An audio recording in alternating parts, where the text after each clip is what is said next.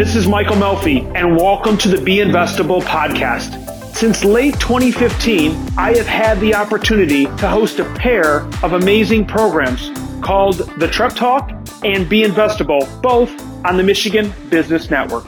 I invite you to please enjoy some of my legacy content I was able to create while being a host on that network. What you are listening to are some of the engaging conversations I've had with entrepreneurs and with innovative individuals from across the United States and, in fact, the world. They took the time to share their insights about what it means to be investable. Well, welcome back to the show. My name is Michael Melfi, and today I am honored to have one of my favorite people on the show, Ms. Sharon Lechter. Welcome to the show, Sharon. Well, thank you so much. I'm delighted to be with you. Awesome. And Sharon, as we were talking about before we got on the show, to have someone such as yourself, an international financial literacy expert who has been part of the Rich Dad, Poor Dad book and 14 other books like that, to your newest book that just came out, Think and Grow Rich for Women, and one of my personal favorites, all my readers know this because I talk about it, the Outwitting the Devil, the book you wrote with the legendary Napoleon Hill, author of Think and Grow Rich. It's such an honor to have you on the show, and I want to thank you for joining us today, and I'm excited and very enthusiastic to be talking with you a little more about all the great things that you have and are doing. Well, wonderful. I'm delighted to be with you. Great. And really just to hop right in, I think the one I want to talk about first is going to be the one about Outwitting the Devil, which is a great book about the secrets to freedom and success. And I want to ask you, that was an interesting book. It was written in 1938, and it didn't come out until quite a bit later. And that's very interesting. I think most people don't know that. What was the story behind why that didn't come out? Well, most of your listeners, I believe, may have heard of the book Think and Grow Rich by Napoleon Hill, which came out in 1937. And it's really the largest and most popular book on personal development. Over 100 million of them have sold in its history. And its author, Napoleon Hill, basically devoted his entire life, 25 years of research, to generate that book. And it was the powers of success, the laws of success, that was really, it's like a thesis paper because he interviewed all the successful people of his time. And when he released it in 1937, he himself was frustrated. He says, even though people know what they're supposed to do to be successful, they don't do it. And I know that hit home for me, and probably a few of the listeners can, feel the pang of that feeling as well. We know what we're supposed to do, but we just don't do it. And so he sat down from that frustration and wrote this book, Outwitting the Devil. And it really was, he wrote it very, very quickly because it was almost like a download, and talks about how we allow ourselves to become our worst enemies. We hold ourselves back, and he talks about the power of fear. And he does it through a parable, an interrogation of the devil, where the devil has to say how he holds us back. And it's a parable, and he says you can believe I'm talking to the real devil or the devil inside us, whatever you want to believe. The question is, will you derive benefit from what I share? The problem was his wife was not real fond of the title and forbid it from being published. And so at this, he died in 1970. She died later. Her sister had it until just a few years ago. And when she passed, it was given to the foundation. And they reached out to me and said, we're not quite sure what to do with it. So I had the incredible honor of running over to the beach with it and literally flipping through personally hand-typed pages with handwritten notes from Napoleon Hill. Probably only the fourth or fifth person ever to even read the manuscript. And I just was blown away with it. And I said, this has to get out. And so I had the huge honor of preserving it and what I call annotating it. And it was really annotated for new Napoleon Hill readers because the younger generation don't know who he was. And so diehard Napoleon Hill fans can read it by skipping over my sections because they're in a different type font. But we wanted to show the contrast between where we were in 1938 as compared to today. And so those are the kind of comments that I make throughout the book. And it is, your connotations are great, and it's such a great parable of a book. And as I shared with you, it's something that's a must-read for anyone that asks me, what are you reading or what should I read? And speaking of great reads, you have a great book that's just recently come out. It's the Think and Grow Rich, similar to that Napoleon Hill, for women. And it's interesting when you look at some of the statistics that are out there that 60% of all personal wealth in the U.S. is held by women, and 85% of consumer purchases in the U.S. are made by women. And there's going to be a very large transition of wealth. It's 70% of the 41 trillion in intergenerational wealth transfer that's going to happen in the next 40 years to women. There's a huge impasse of wealth that's going to happen with women, and you recently wrote this book, and it talks some about that, correct? Yes, absolutely. And as I mentioned, when Think and Grow Rich came out in 1937 after his lifelong work, there were no women in business back then. Right. We were teachers or nurses. So the book is, he interviewed a lot of wealthy men. Well, I still today believe the steps to success are the same. Think and Grow Rich is as valid today as it was back then. But I wanted to honor him and also let women understand that even though it was through his eyesight and men, that it was as powerful for us as well. And so the Think and Grow Rich for Women was an incredible project that I loved, in the fact that each chapter, the same chapter outline as the original book, and I synthesized Napoleon Hill's original concept. So enthusiasm, understanding the power of autosuggestion. What are we feeding our mind? And then I talk about how I use each of those principles in my own journey. And then I interview various successful women from history, today, whatever, that use that level of success to generate success in their lives. And I have a series of quotes from a lot of different women. I have over 300 women outlined in the book. And then at the end of each chapter, it's really to the most important woman. That's the one holding the book. I ask questions. How have you already used this? How can you use this to further your success? And it was an incredibly fun, wonderful project, because women can read the stories and they may not relate to one story, but the next one can feel like they're talking to themselves, and that's an important thing. Love it. And I want to ask you about the one more kind of series of books, and I promise we can move on to some other stuff. As a book nerd, and one of my readers know that I read books quite a bit and talk about them. You've done a lot with the Rich Dad Poor Dad series and those 14 other books that went along in that series, and those two have a unique kind of message and concept, and you want to share a little bit about those and the message around those? Well, absolutely. We released it. This is 2017 is the 20th anniversary of the release of Rich Dad Poor Dad, and I own that company with Robert Kiyosaki. We wrote 15 books together, and I was CEO for the first 10 years. And the whole concept behind Rich Dad Poor Dad and that whole series is for people to take control of their own personal financial lives and understand the importance of assets. We get so tied up in our jobs and our salaries that we remain our only asset. And so we want people to understand the power of building assets that work for you. And that was the generation of the entire company.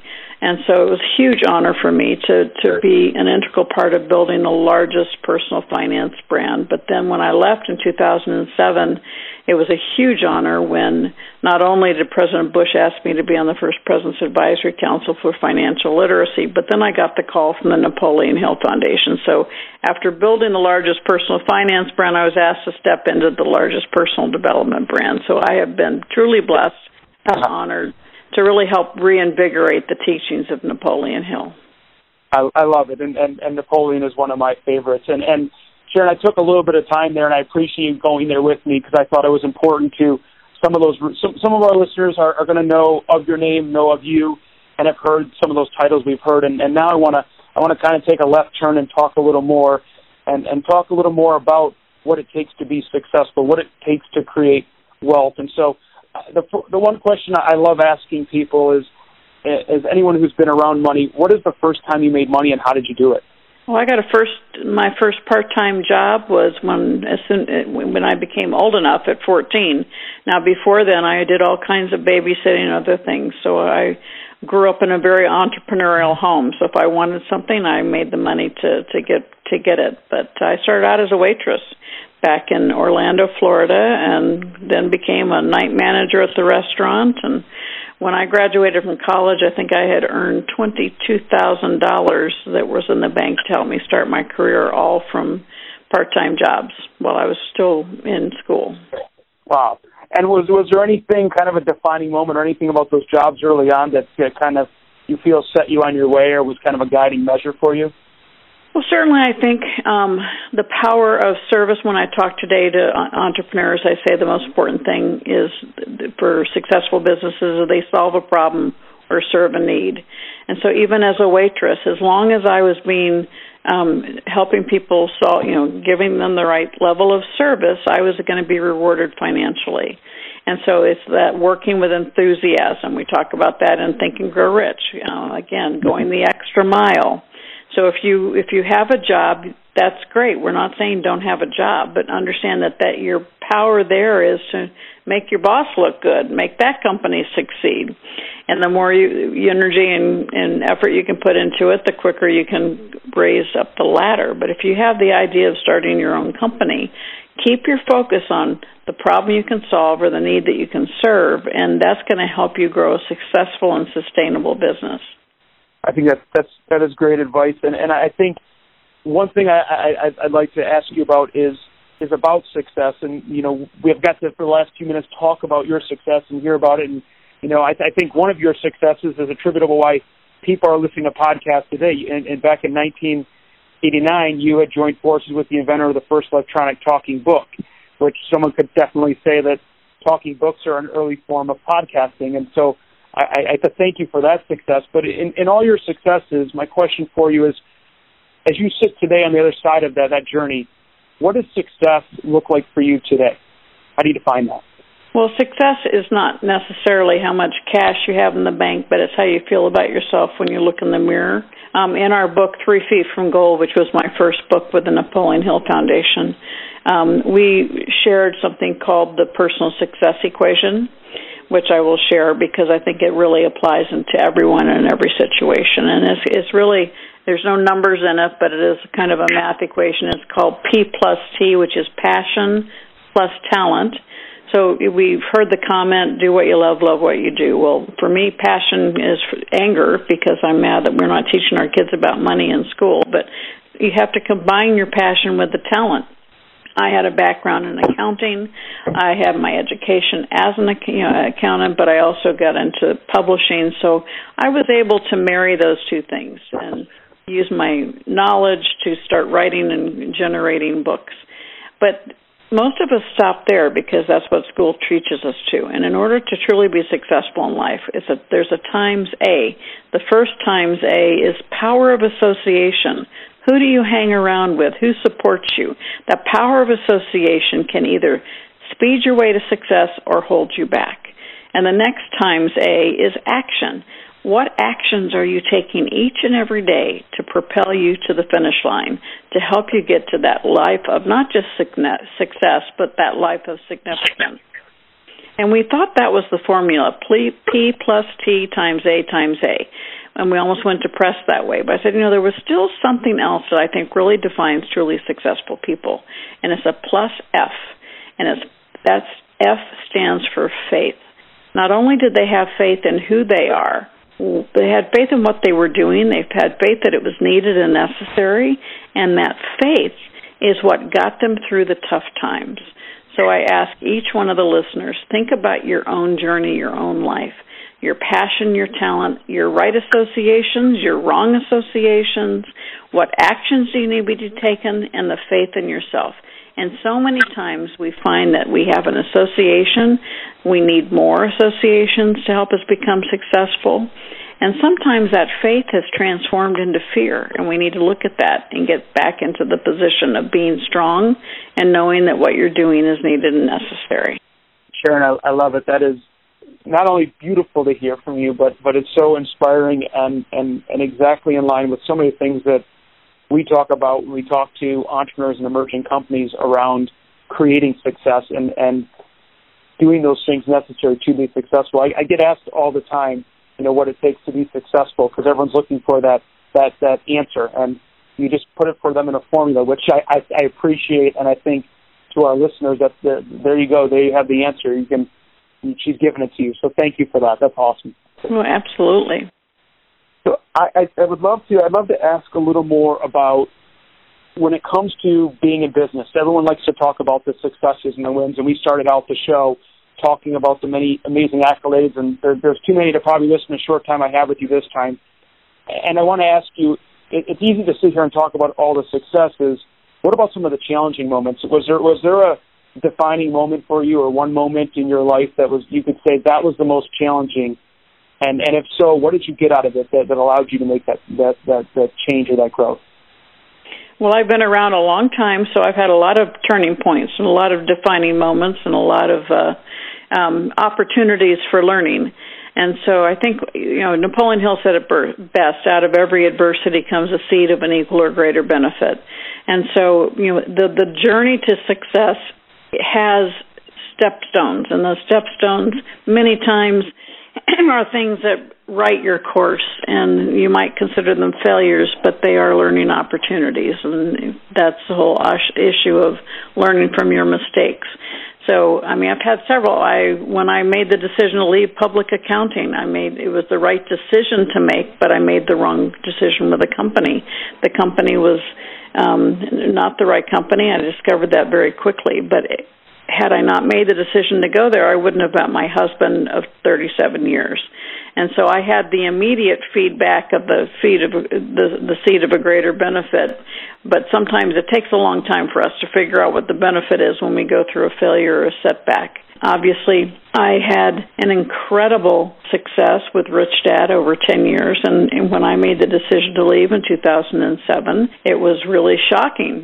Why would I leave? Well, it was the right thing for me. We were no longer aligned in our personal missions, so I made the decision to leave, and sometimes you have to close one door for other doors of opportunity to open, and I challenge your listeners, maybe that's what they need to do. There's something in your life, a door you need to close, so other doors will opportunity. So if I had not made that decision, I would never have gotten the call from the President of the United States. Had I not made that decision, had I still been a Rich Dad, I would not have gotten the call from the Napoleon Hill Foundation asking me to do the work that I'm doing with them now. And so each and every one of us, we have setbacks, but sometimes those setbacks are just time for us to refocus, replan, and reach a new height of success.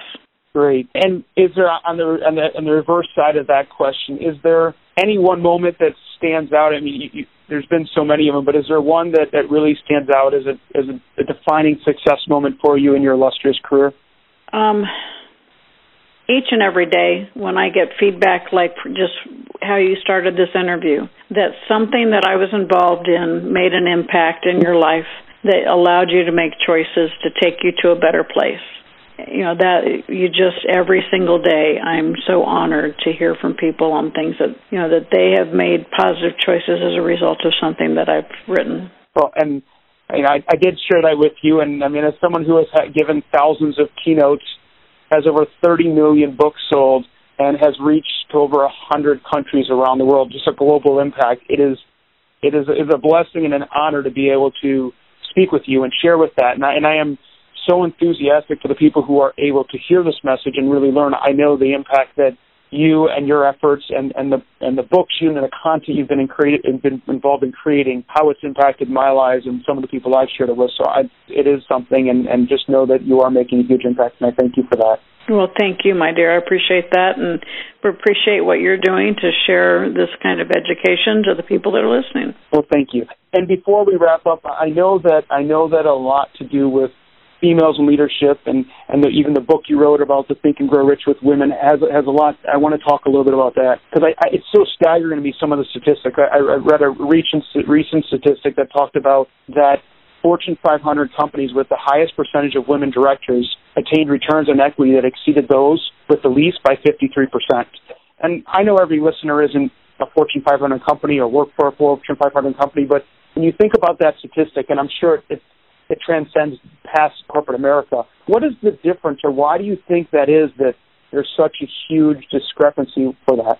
Well, I think if you think about it, it's not. I am not a feminist. I love working with men, and it has been proven many, many times through research that we actually chemically think differently. As a general proposition, men are much more strategic thinking. They're much quicker to make a decision. Women tend to be better problem solvers, and we tend to use both sides of our brain. But sometimes we can get into analysis paralysis. And so when you have both sets, you have men and women at the table, you have the greatest opportunity recipe for success. And it has proven over and over again by recent studies, obviously the one that you're referring to. So you have the ability to bring in, Warren Buffett said it, he said it several years ago. Just think where we could be economically if we had the other 50% of our brain trust at the table, meaning women. And so it really is when we can have the brilliance of men and the brilliance of women working together is when we get the greatest results.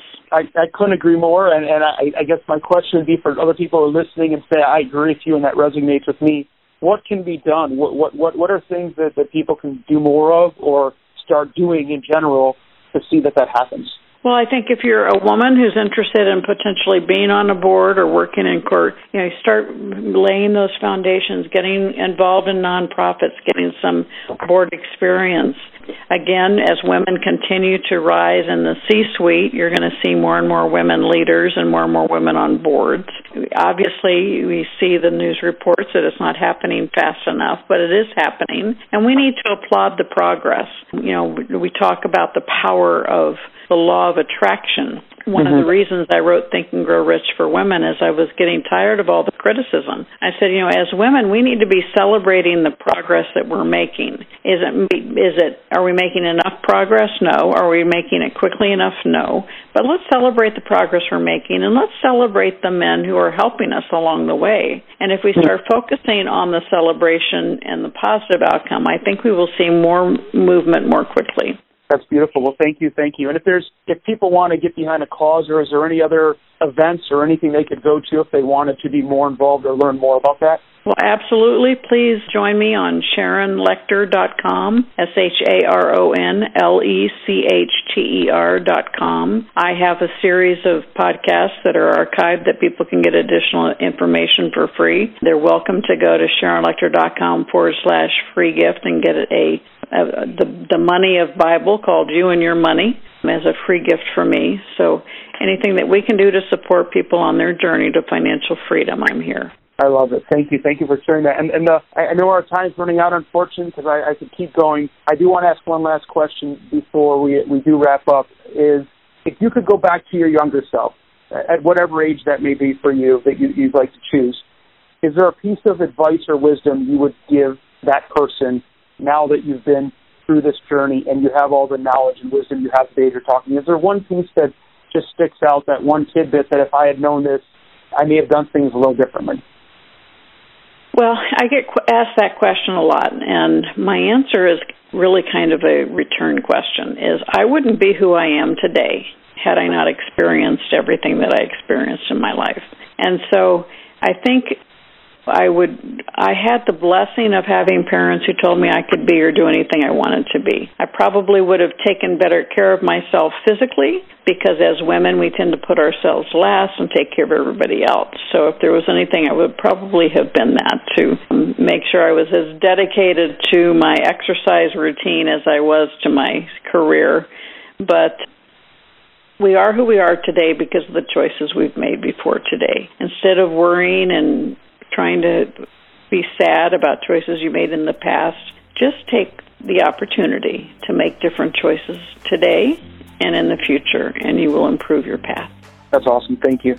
Sharon, I cannot thank you enough for your time and generosity in doing this interview with me. Thank you so very much. It is my pleasure, and thank you so much. Thank you for taking a look back with me at some of the relevant conversations we've had over the past couple years across the entrepreneurial ecosystem and the investable world. As always, check out the Be Investable podcast's latest episodes here on iTunes. And also, look for some of my blog posts on the Michigan Business Network.